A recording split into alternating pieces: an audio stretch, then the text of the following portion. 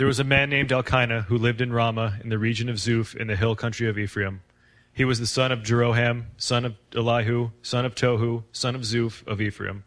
Elkanah had 2 wives, Hannah and Peninnah. Peninnah had children, but Hannah did not. Each year Elkanah would travel to Shiloh to worship and sacrifice to the Lord of heaven's armies at the tabernacle. On the days Elkanah presented his sacrifice, he would give portions of the meat to Peninnah and each of her children. And although he loved Hannah, he would give her only one choice portion because the Lord had given her no children. So Peninnah would taunt Hannah and make fun of her because the Lord had kept her from having children. Year after year it was the same. Peninnah would taunt Hannah as they went to the tabernacle. Each time Hannah would be reduced to tears and would not even eat. Once after a sacrificial meal at Shiloh, Hannah got up and went to pray. Eli the priest was sitting at his customary place beside the entrance of the tabernacle. Hannah was in deep anguish, crying bitterly as she prayed to the Lord, and she made this vow. O Lord of heaven's armies, if you will look upon my sorrow and answer my prayer and give me a son, then I will give him back to you. He will be yours for his entire lifetime, and as a sign that he has been dedicated to the Lord, his hair will never be cut. As she was praying to the Lord, Eli watched her. Seeing her lips moving but hearing no sound, he thought she had been drinking. Must you come here drunk? He demanded. Throw away your wine. Oh, no, sir. I have not been drinking wine or anything stronger, but I am very discouraged, and I was pouring out my heart to the Lord. Don't think I'm a wicked woman, for I have been praying out of great anguish and sorrow.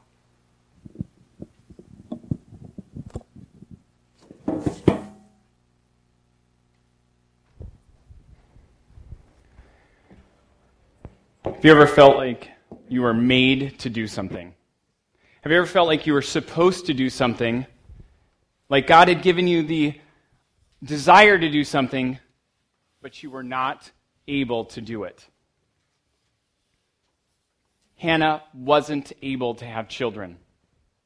This is what she felt like she was made for, what she felt like she was built for, and she can't have children. Now, Hannah is shown to be right with God, and her husband Elkanah is shown to be right with God. They go through the right rituals, they do the right things as part of the faith community of Israel, but she couldn't have children, and he loved his wife. Hannah's listed first, likely his first wife. Elkanah is from the hill country of Ephraim, and so he's probably a farmer. Farmers need farmhands. Farmers need people to give their land to. And he can't give the land to his wife. He needs a son to give the land to. And they don't have adoption agencies, but what they do have is, I guess I'll have to take another wife. And that wife, Peninnah, literally meaning rival, is given to her, or given to him. And Elkanah has 2 wives. The wife he loves, and the wife that gives him what he needs. Are you getting the picture? Have you ever had to compete for somebody else's affection? When I was in college, my marriage prof called college the supermarket of dating. If you're from South Dakota or Iowa, it was called the Hy-Vee of dating. And if you're from Minneapolis or the area, it's called the super target of dating. No other time in life have you so many varieties of the same kinds of people. And so if you are competing for someone's affection, you are literally competing against hundreds, if not thousands of other people. But when you move into adult life, if your desire is to get married and you haven't found that person, then you're not just competing against other people, but you're competing against goals, dreams, jobs, desires, stuff, and it gets harder. If you're married, wives, you might not say your husband actually has 2 wives, but symbolically, you might call the other wife work, or exercise, or hunting, or accomplishments, or the kids.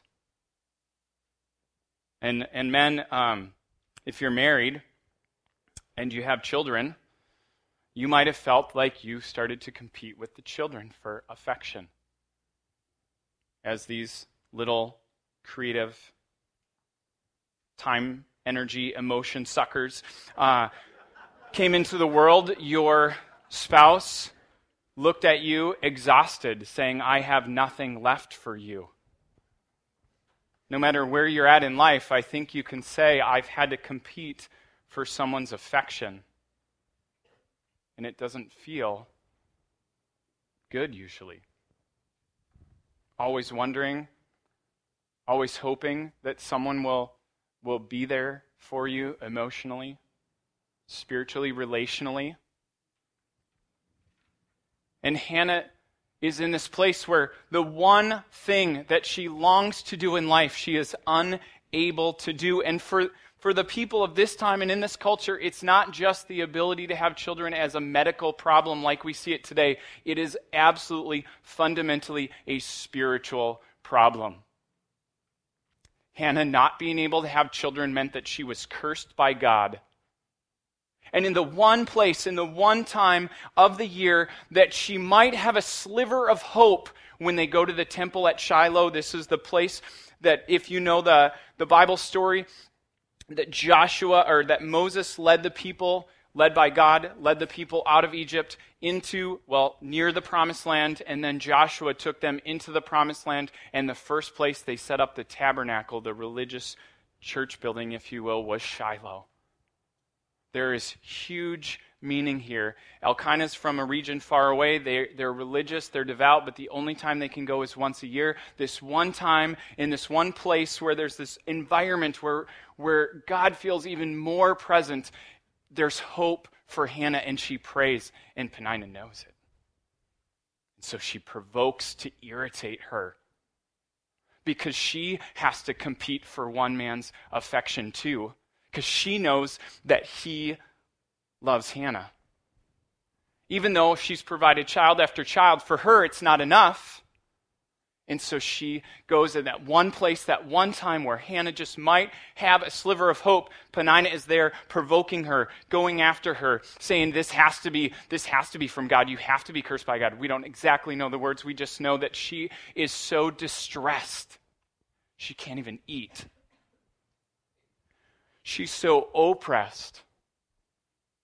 She feels hopeless. And Elkanah doesn't get it. Don't I mean more to you than 10 sons? And what's the answer? No, you don't. And she's depressed.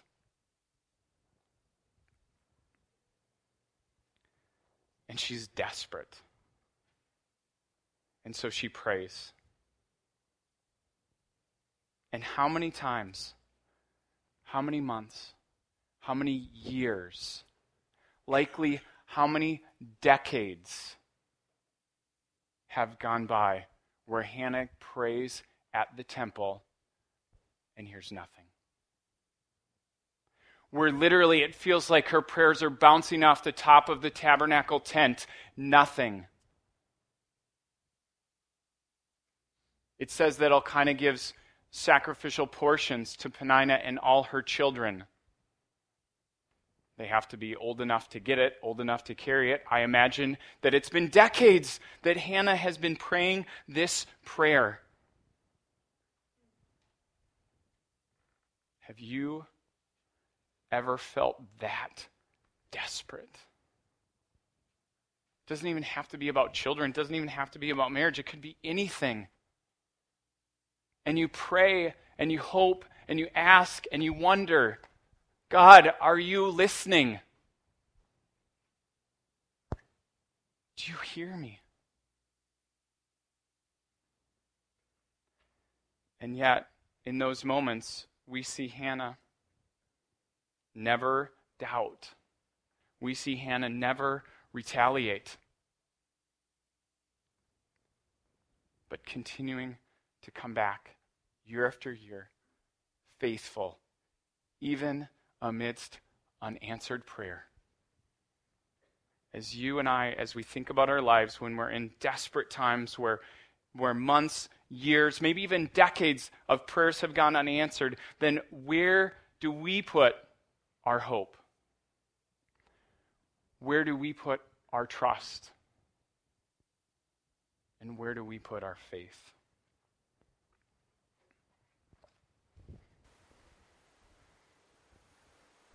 In that case, Eli said, "Go in peace. May the God of Israel grant the request you have asked of him." "Oh, thank you, sir," she exclaimed, and went back and began eating again, and she was no longer sad. The entire family got up early the next morning and went to worship the Lord once more. They then returned home to Ramah. When Elkanah slept with Hannah, the Lord remembered her plea, and in due time she gave birth to a son. She named him Samuel, for she said, "I asked the Lord for him." The next year, Elkanah and his family went on their annual trip to offer sacrifice to the Lord. But Hannah did not go. She told her husband, "Wait until the boy is weaned, then I will take him to the tabernacle and leave him there with the Lord permanently." "Whatever you think is best," Elkanah agreed. "Stay here for now, and may the Lord help you keep your promise." So she stayed home and nursed the boy until he was weaned. When the child was weaned, Hannah took him to the tabernacle in Shiloh.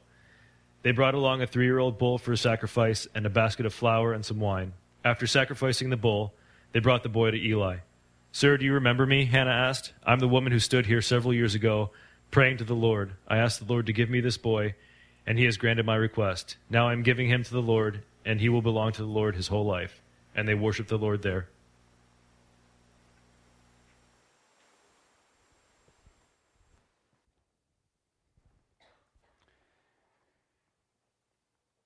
Hannah pours out her heart to the Lord. And the priest answers, "Go in peace. And may the God of Israel grant you the request you've asked." And then she went away. Able to eat, no longer downcast. What had changed? Really, truly, nothing had changed. If you look at her outside circumstances, nothing was different. And yet, for Hannah, everything had changed. Go in peace, Hannah.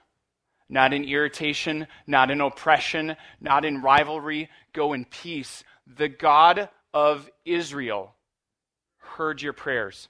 This isn't a God of the Philistines. This isn't a God of the Amorites. This isn't a God of all the other gods that were around, because there was 100, if not 1,000 gods, images and idols that people worshipped.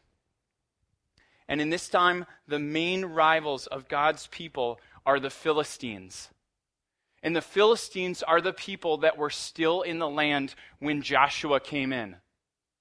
Joshua had lived with Moses since the time he was a boy, and Moses had kept him in leadership all along. And so there was this beautiful transition of leadership between Moses and Joshua. And then Joshua brings all Israel, these 12 tribes, united into this land, and God gives them this inheritance. If you read the battles, it's not really Joshua conquering, it's really God coming in and causing confusion time after time after time.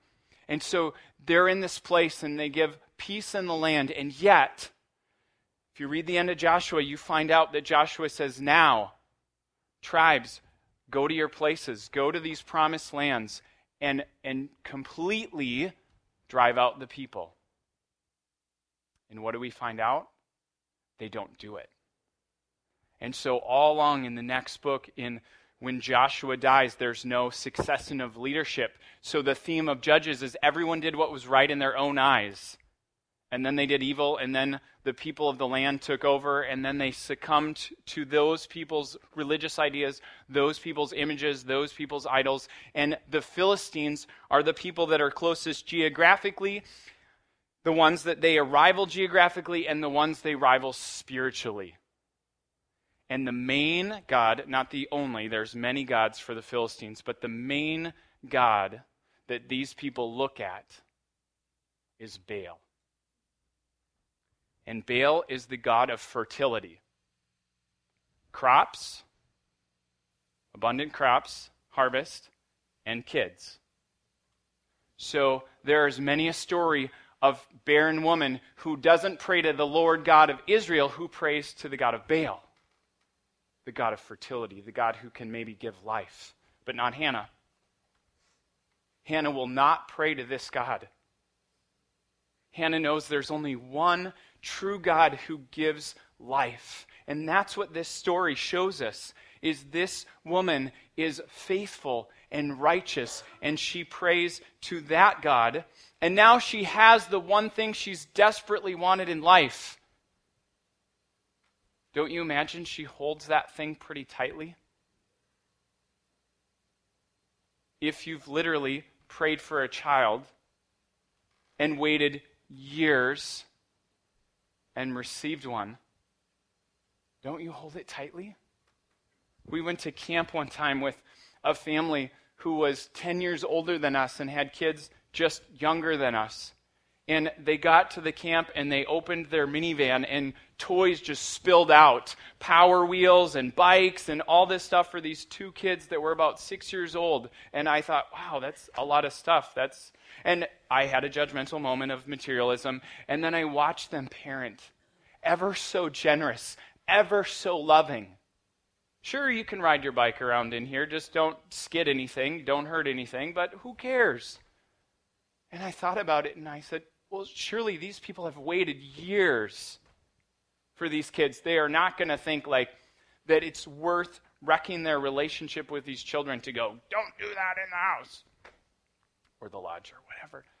There are just times where people who've waited longer for something desperately hold it, love it, never want to let go of it.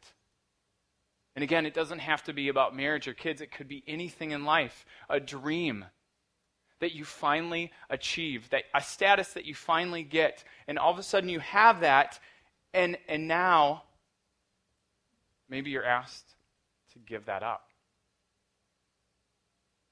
or to give that back to God. I mean, look at it with me in verse 21 of 1 Samuel 1. When Elkanah, her husband, went up to offer sacrifices to the Lord to fulfill his vow, Hannah did not go. She said, after the boy is weaned, I will take him to present him or to dedicate him before the Lord, and he will live there always. Verse 23, do what seems best. Do what seems best to you. Do you kind of hear it in his voice? Like, I'm not touching that. I'm not going to get between a woman and her child. No way. But may the Lord make good his word, or may the Lord keep his word, or may the Lord keep your promise. Now, it's translated and argued what it means, but if you look at the Greek translation of the Hebrew, and if you look at the Dead Sea Scrolls, it says, may the Lord make good your word. So I think the version we read of, may the Lord help you keep your promise, is actually probably the most accurate, because does God really ever not keep his covenant, keep his word, keep his promise? Isn't it always us that have trouble keeping our promises? No, the Lord always makes good his word. The Lord fulfills his vows. It's us that misses it. And so, Hannah, may you keep your promise. And remember, it's a different time and different culture. Weaning isn't 3 months or 6 months or 9 months. It's 2 years or 3 years or 4 years or more. It's not getting any easier to give up the one thing that she desperately cares about, is it? You hold something longer and longer and longer, and it's something you desperately want. It's not any easier to offer it, is it? I don't think so, but Hannah is faced with this choice. Is she going to keep her vow? And for us, I think the text is, I think it's an easy parallel to say, if you finally received something that you've wanted for life, whether it's a person or a relationship, whether it's a status, whether it's a possession, when you finally received it, if you're asked to give up that one thing, if you're asked to dedicate that one thing back, can you open your hands and offer it? or do you hold it tighter? Somebody once told me that we should live our life with an open hand, because if God ever comes and wants to take that thing, wants to have that, it doesn't hurt as much as when we're grasping it tight. And I never want to give off the theology that God takes stuff from us. It's so frustrating to hear a religious person or a faith person when a tragedy happens, if it's the death of a child, and someone comes and says, well, God just must have wanted that child.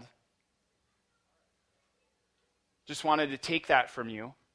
That's not the God that we see in Scripture. We see a God who's generous, a God who has open hands, a God who gives abundantly, abundantly, abundantly before he ever might take something.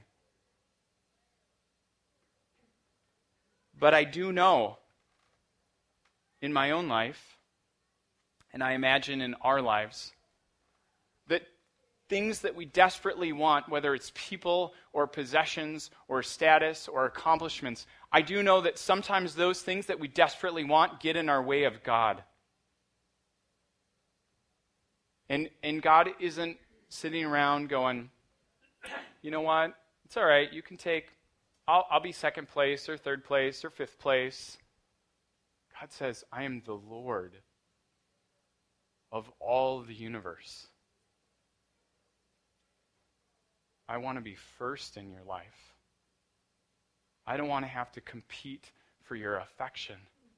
And if that thing gets in the way, or that person gets in the way, or that relationship gets in the way, or that job gets in the way, or that status gets in the way, then I think we're left with two choices. One, we get rid of that thing. Or two, we dedicate that thing, person, relationship, possession, status to God. And we say, I will give this to you, God, and may you use it for your glory, rather than me tempted to selfishly hold it. And in an extreme sense, this is what Hannah is doing. She is being challenged to fulfill her vow. I will give this child back to you, God. And we don't know when she does. We just know that while he was still young, she brings him back to the temple. And she says, I am the woman who stood here praying to the Lord, and I prayed for this child, and God has granted me that request of what I asked. So now I give him to the Lord, for his whole life will be given to the Lord. And there's this really amazing Hebrew wordplay going on here, where request and ask and give and given and loan and lent, they're all the same word. They're all sha'el.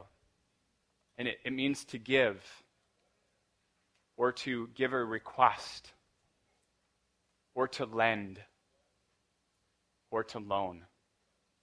Do you catch that?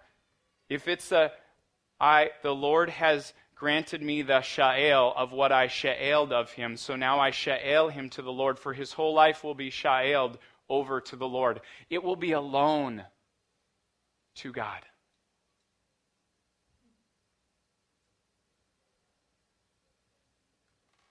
Do we live our lives as if they're a loan from God?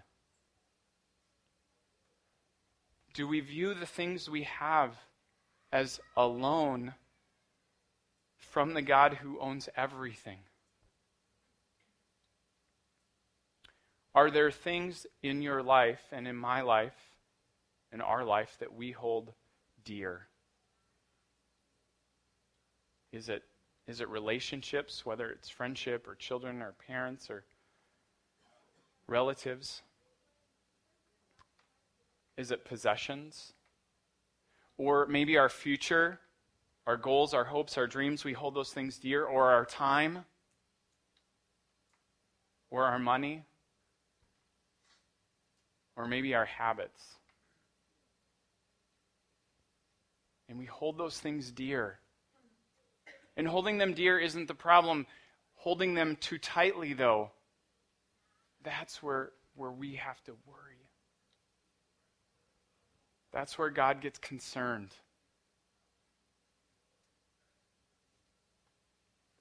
And so, what might you and I, be holding on to too tightly? And if it's getting in the way, then it's two choices. I think it's getting rid of it or dedicating it to the Lord. And so we're going to have a time of offering. And yes, this is about our finances, because one thing I've learned in life is money gets in the way of my relationship with God. Money is a constant challenge to trust or not trust God. Will I trust in how much money I have in my bank account to pay all my bills, or will I trust in the Lord? So this is no pressure. It's not about God needing your money or restoration you needing your money, but it is about trusting the Lord. And so maybe finances is an area for you that you live like this, with clenched fists instead of open hands. And so we're going to have a time of offering, a time of financial offering as one part. And this isn't about guilting you into $20 in the offering box. This is about asking, do I sacrifice, whether it's to restoration or other godly missions, to say, I am going to live and give so that I have to trust God. So we're going to have a time of offering, but it's way more than finances. If you got a worship folder, there's a little card in your worship folder. If you didn't get a worship folder, there are extras in the back. There are extra sheets in the back. And this is a time of participation for all of us, because it's way more than finances. There are things that get in the way. And the Spirit of God might be saying to you right now, you're holding this, whatever this is, with a closed hand. Will you open your hand? Because it hurts way less if it ever is removed with an open hand. Because God can use something in your life and in my life way, way more with an open hand. And so way beyond money, what are those things or that thing in your life? Maybe it's a person or a relationship. Maybe it is a possession. But maybe it's time or goals or dreams or your future. And they're not dedicated to the Lord. Or they need to be removed. They need to be given up. Just pray that you would ask the Spirit of God right now. This isn't about what I need to know or anyone here needs to know, but this is between you and the Lord and us and the Lord to say, what might get in the way? God, what gets in the way? And to write it on that sheet of paper, and to fold it up, and to place it in either this box or this box, along with a connection card or an offering. And you might already sacrificially give and do that online, and so that's wonderful. So it's not just about a check in a box, but it is about trust, and it is about offering that up. So as we play this song and sing this song, I invite you to ask God to pray, and as you're ready, to offer those things up in this time of worship and in this time of offering. Pray with me. Father God, Creator and Sovereign Lord, who alone is the one who gives life, God, at least I confess that sometimes I find life in other things that are not from you. Not necessarily sin, but just things, stuff, people, relationships, and you don't always come first. And I pray that you would speak to us about anything that might not, or anything that gets in the way, and that we would see our life and everything we have in life as a gift from you, and that we would live open-handed as it being a loan from you. You have lent it to us. May our lives, our friendships, our money, our talents, God, our children, if we have them, our time, anything that you might bring to mind, may we see it as a gift, a loan from you.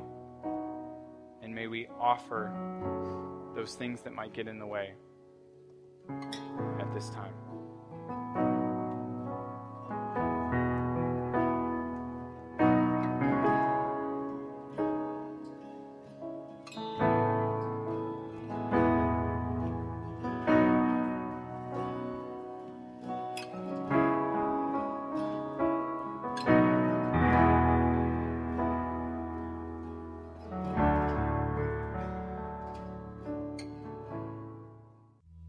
Well, Hannah's prayer has been answered.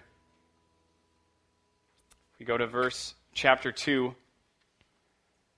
We see that her response to God remembering her and God answering the prayers of this righteous woman is that she not only dedicates her son back to God, but her response is to praise him. It says Hannah prayed in chapter 2, and probably Hannah sung. Hannah responded with a hymn or a poem. If we look at chapter 2, we see that it's indented in the text, which tells us something's a little different.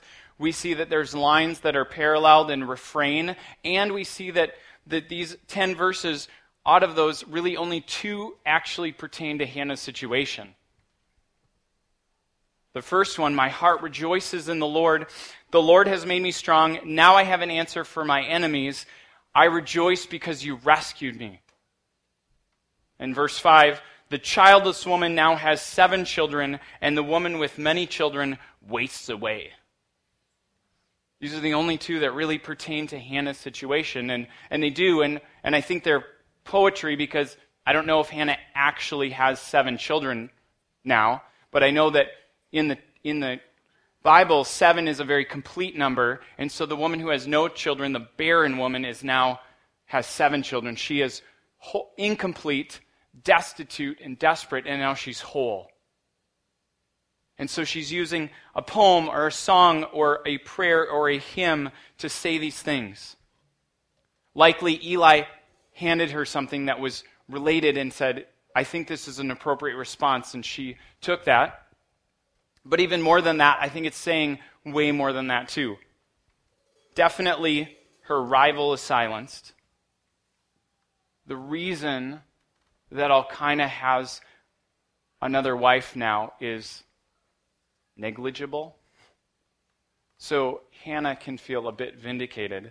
And if Peninnah says anything about, well, I had the children first, she can say, you might have dedicated your children to the farm, but I dedicated my children to the Lord. But it's way more than that. It's about God. It's about what God can do in the midst of hopeless situations. This is about a God who can be trusted. This is about a God who shows up in the most desperate situation. This is about a God who cares for needy people. And you know what we do with needy people, right? We avoid them because they're needy. And yet, we look at Scripture and God says, blessed are those who realize their need for me. They will see God. They will be blessed. And those who are needy are cared for by God. He shows up. It says this over and over. This is a God who has no comparison, a God who is King and Savior, a God who's committed to justice. It says over and over in these verses in chapter 2, this is about a God who brings down the proud and lifts up the righteous, lifts up the humble. This is a theme that we'll see over and over as we go through this book. God takes down the proud, God exalts the humble. In verse 6 it says, God gives both death and life. He brings some down to the grave, but raises others up. He makes some poor and others rich. He brings some down and lifts others up. He lifts the poor from the dust and the needy from the garbage dump.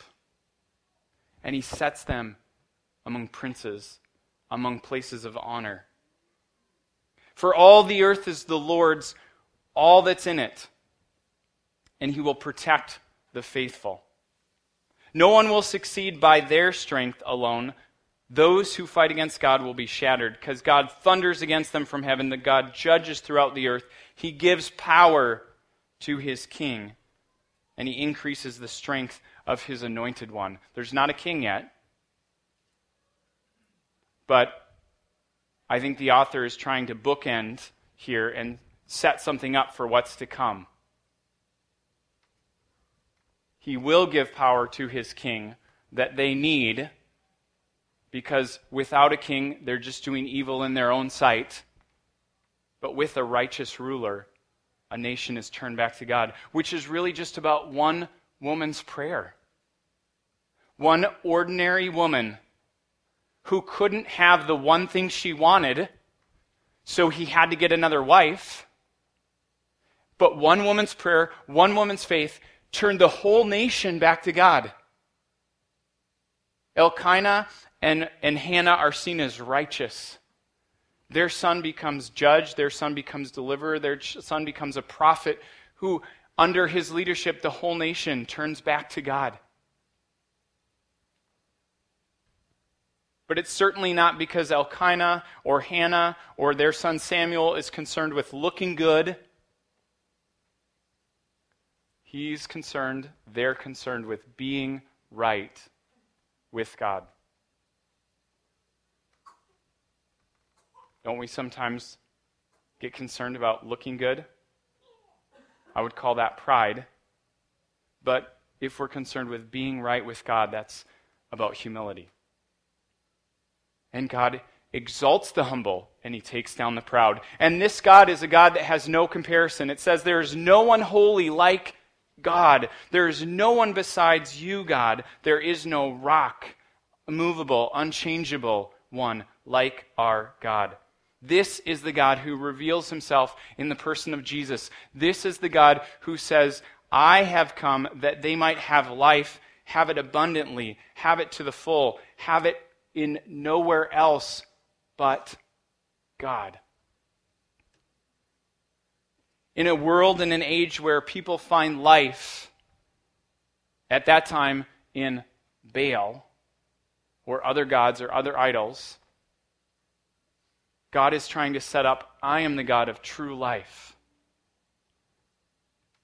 I think if we were to reflect on the culture that we live in, we would see that there are lots of things competing for our attention and our life. There might be a lot of places that you and I find life outside of God. And this hymn or this poem or this prayer, whatever it is saying, find life, find success, find significance in God alone, the God of Israel, the Lord God, the God who reveals himself in Jesus, the God who is holy, the God who's trustworthy, and the God who's strong. This is the God. And this is good theology, but this isn't about theology. This beautiful prayer that kind of foreshadows the rest of the whole book or both volumes of the book of Samuel is not just about good theology. It's about a relational response to and with God. That's what Hannah's doing here. Hannah's giving a relational response to a God that she has experienced, not because she's heard from him, because she hasn't directly. Not because she's seen him, because she hasn't seen him face to face, but because she knows that he's real. And as we just finished a whole series called Why do people do the things that they do? Why do Christians specifically do the things they do? And we ended with, why should we have this relationship with God? We ended with John 17:3. This is life, all of life, eternal life, to know know, relationally intimate know the one true God and Jesus, who he revealed himself in. That's life. Same thing here. The goal of all of life is to have this relational response with the real God, the true Creator, the God who knows everything. Hannah knew this God. Hannah responds to this God. Hannah finds life from this God. If you don't know this God, as Hannah comes to read the prayer, and as we respond in song to this God, I invite you to, in your prayers back to this God, talk to him and ask what this means for your life. How do I relationally respond to this God? Have I given over my life as alone to this God?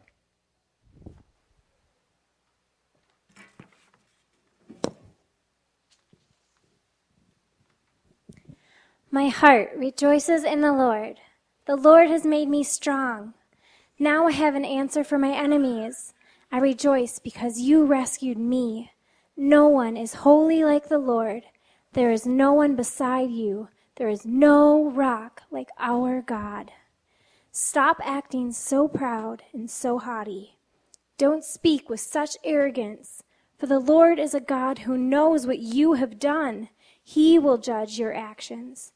The bow of the mighty is now broken, and those who stumbled are now strong. Those who were well-fed are now starving, and those who were starving are now full. The childless woman has now 7 children, and the woman with many children wastes away. The Lord gives both death and life. He brings some down to the grave, but raises others up. The Lord makes some poor and others rich. He brings some down and lifts others up. He lifts the poor from the dust and the needy from the garbage dump. He sets them among princes, placing them in seats of honor.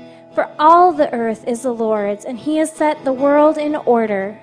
He will protect his faithful ones, but the wicked will despair in darkness. No one will succeed by strength alone. Those who fight against the Lord will be shattered. He thunders against them from heaven. The Lord judges throughout the earth. He gives power to his king. He increases the strength of his anointed one.